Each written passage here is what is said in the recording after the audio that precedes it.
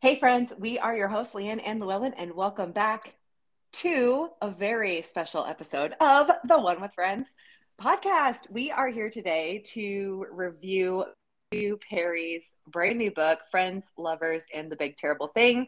Llewellyn and I have absolutely destroyed this audiobook, and we got through Yes. it as fast as possible in order to come to you guys with a little bit of like a review, some of our feedback, if we recommend it or not. Yeah. So do you kind of want to go first? Because you started reading or listening before I did.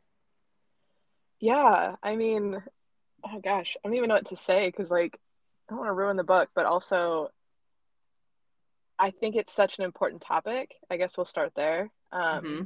We all know, I think anybody in Friends knows by this point in time that Matthew Perry struggled with addiction for basically his entire life. And Yeah. this book really, like, that is the main premise of this book, is what he talks about, is his addiction, which he calls the big terrible thing. Mm-hmm. And I honestly, I wasn't quite sure when we first agreed to do this. I was like, I don't know that my heart can personally handle this book right now. Yeah. Um, I think I've mentioned before in the past that I lost my Mm-hmm. brother to addiction, and Yeah. I will admit that if you have a family member struggling with addiction or somebody in your life where you've lost somebody to addiction, this book's not the easiest to listen to, Yeah. especially the prologue. I Mm. honestly wasn't sure I was going to make it past the prologue because it just brought back, memories and stuff.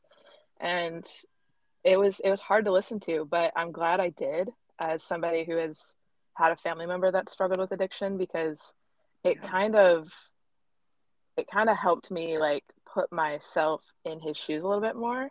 Mm. Which I think Matthew Perry did a great job at. Like, there were a few times he mentioned, things about, I think this really led to my addiction, or I did this because of this, but he took full responsibility, and he takes full responsibility for his actions. Yeah. And he's very evident about that in the book, which I think is huge, because a lot of, addicts, their biggest struggle is they're not good enough, and that's why they turn to these things. And I think he did a really good job at making it as real as possible Mm-hmm. without like sugarcoating it. Yeah. And it was good. I mean, there were a lot of fun things that we learned, Yeah. about his time on Friends, his time on other movies and shows, but he just kept it real, and like, this is how I was feeling. And it was fun because there was a few times he was like, if you watch like this episode, or if you watch like this season, Yeah. like, you'll notice this. And I don't know, now that we're like going back through it, it's like I feel like I'm going to see him in a different light watching it. And we um are right in the middle of those seasons. yeah, we are. Yeah, yeah, I don't know, I would recommend it to anybody, but I do want to give like a heavy like disclaimer that if Like a you trigger warning. yes, like, if you yourself are struggling with addiction, it might be hard to listen to. Or if you know anybody or have lost anybody to it, like, it is tough. But I honestly would recommend doing the audiobook, because I really loved actually hearing it from his mouth. I don't think me reading the book would have been as impactful as like actually hearing him say it. Yeah. What about you? Man, yeah, that prologue. I mean, the he is such a great storyteller. Yeah. I felt I felt with him and yet couldn't quite feel with him, like the amount of physical pain that he is saying that he experienced, like so much pain, and just the chances of him making it at one point and how slim they are. They gave him like a 2% chance, which is, I mean, that's against literally all odds. Yeah. It was so real. He's a very good storyteller. Some things I've never experienced anything like that. Like we all kind of have our things that we struggle with, whether it's, and it couldn't be it doesn't have to be like alcohol or drugs. It can be like all of us are like trying to get along with this life and be good people. And Yeah. like, so there are things that each of us, like, some people might be liars, some people might cheat on their spouses. Like there's just things that like we do, but Yeah. like I have never personally, which is why like I love that you bring a certain perspective, because I mean, not to the degree at least that you have, like I've never personally really experienced anyone who deals with that. And it was so interesting to just hear his story of like how drugs and alcohol were contributing to his own self-sabotage for the things that he really wanted. And Yeah. he calls out within himself, like, before anyone could break up with me, I broke up with them because I didn't want them to leave me. Mm-hmm. And it's just so like the irony of it throughout the whole situation. There's a couple things that struck me. It was really interesting. It was really interesting how he threw in, and I'm not going to get into it just because I can let, everyone can kind of have their own takeaway from it. But it was really interesting to hear him throw in, I guess, like what we can surmise of his relationship with God, because it seems very connected and not connected, Yeah. like throughout the story. Like it feels like in some ways he has a view on him, that like a view of him that in other areas doesn't necessarily translate. So it's really interesting to like, he could have wrote the whole book and not thrown that in. So I'm just really interested to hear, we didn't get too much into it, but I'd be interested to hear how he feels like his relationship to God, because that's what he kept saying, like how that affects maybe where he's at now. I don't know. It was just really intriguing to me. Yeah. But it It was fun to is. hear stories. It is Yeah, go ahead. interesting. No, like you mentioned that it is interesting because in AA, like one of their biggest things is like, you have to believe in a higher power because a lot of them Mm-hmm. believe that the drug or the alcohol or whatever it is they're addicted to is like the higher power. So they have to Mm-hmm. put their mind on something higher than that. Else. And Yeah. so it's I think maybe, I mean, I don't know, but maybe his version of the higher power was God. Because yeah, it was interesting to hear. Like it wasn't in it a lot, but especially towards the end, No. he talked about it, and then just like frequently throughout, like random spots. So it Yeah, was like random interesting. experiences. Yeah, Yeah. Well, I want to give like I would recommend it. I actually was pleasantly surprised. I I didn't quite know what it would be, and I felt like it would be one of those like we have to, not we have to do this, but it's like, man, just because he's from Friends doesn't mean the book's going to be good, and he might be a crap storyteller himself. yeah, But I was pleasantly surprised with just his ability to tell stories.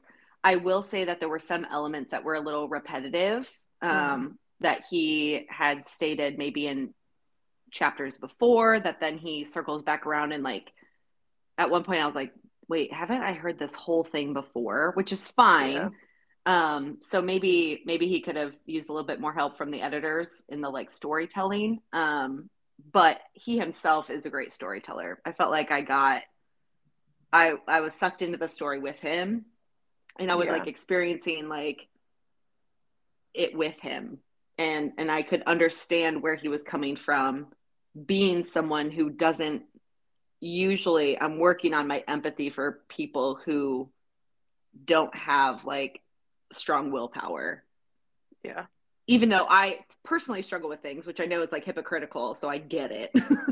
But I felt like it's that common, like if you know somebody, it brings it more into reality. It's really easy to see someone that you have no relationship with and judge them.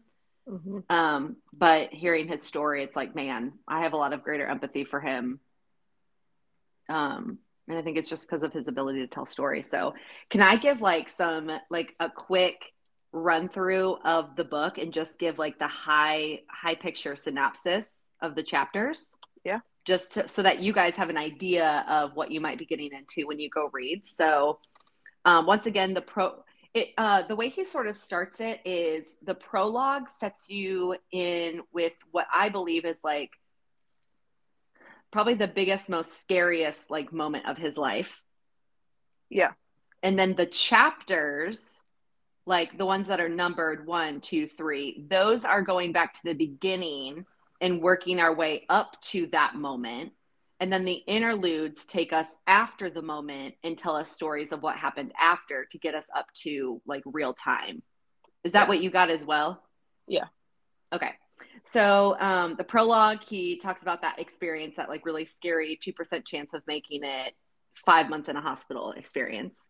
Chapter 1, it really is like his early beginnings, his intro into drugs as a baby, his parents and his relationship to them, and how that transformed his worldview. And then we also get the origin story of Can You Be Any? His like little thing. Yeah. Um, the first interlude, New York, is really just a mental breakdown during rehab that he tells a story of. Chapter 2, Another Generation Shot to Hell. It talks about his move to LA, change in career path, early acting career, his first movie, first appearances, and then randomly he throws some major shade at Keanu Reeves, which I was very offended by. Yes, he does. I was very offended. And then he talks about impotence. And when I say that this man is super vulnerable, Yeah. I was shocked at his vulnerability in this Yes. book. Yes, he went So there. he talks, yeah. So he talks about that. The interlude for Matman, I really didn't get any notes for, without like giving it away. So I just kind of left it.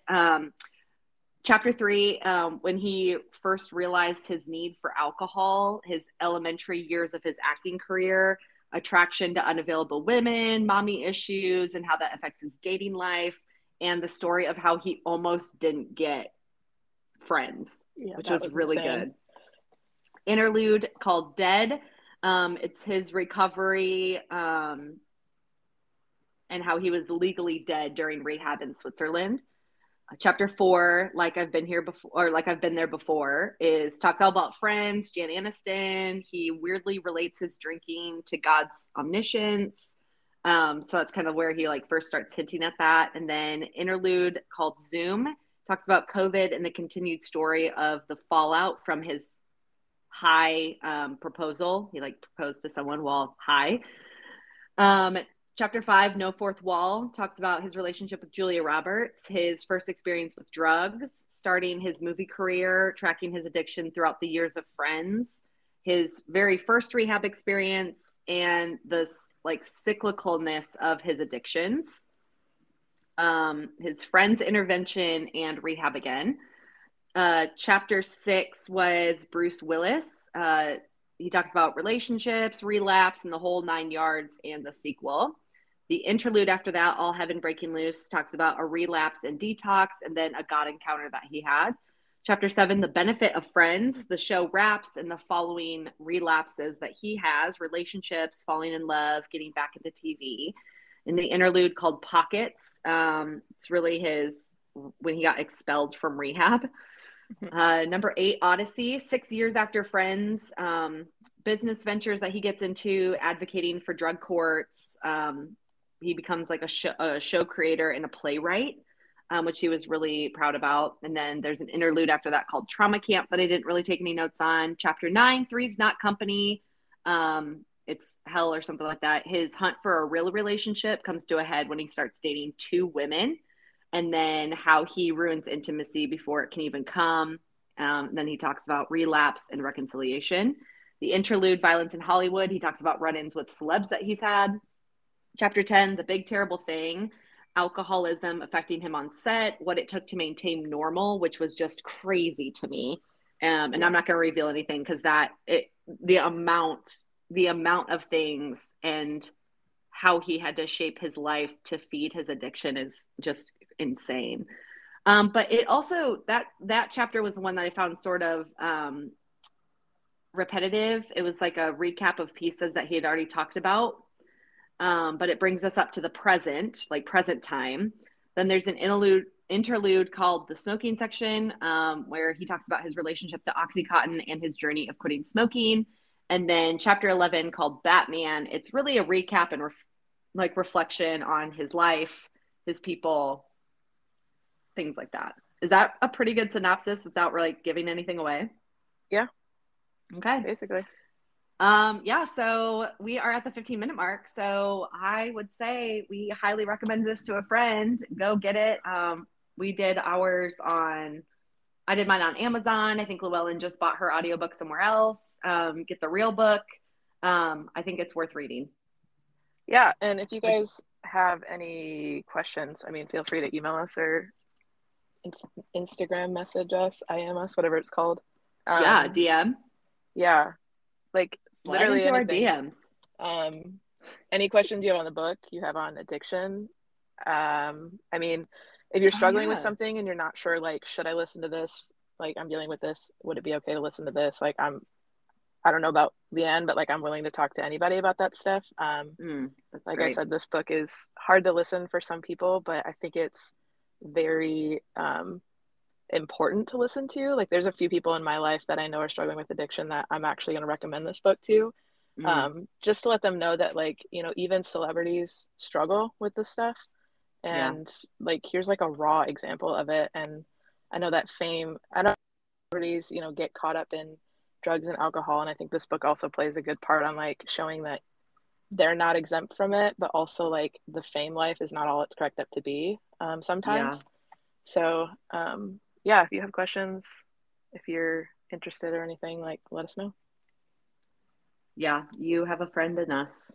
Yep. Message us. Okay. Well, Llewellyn, have a great rest of your day at work. Yeah, you as well. Thanks. I'll talk to you later. All right. Bye.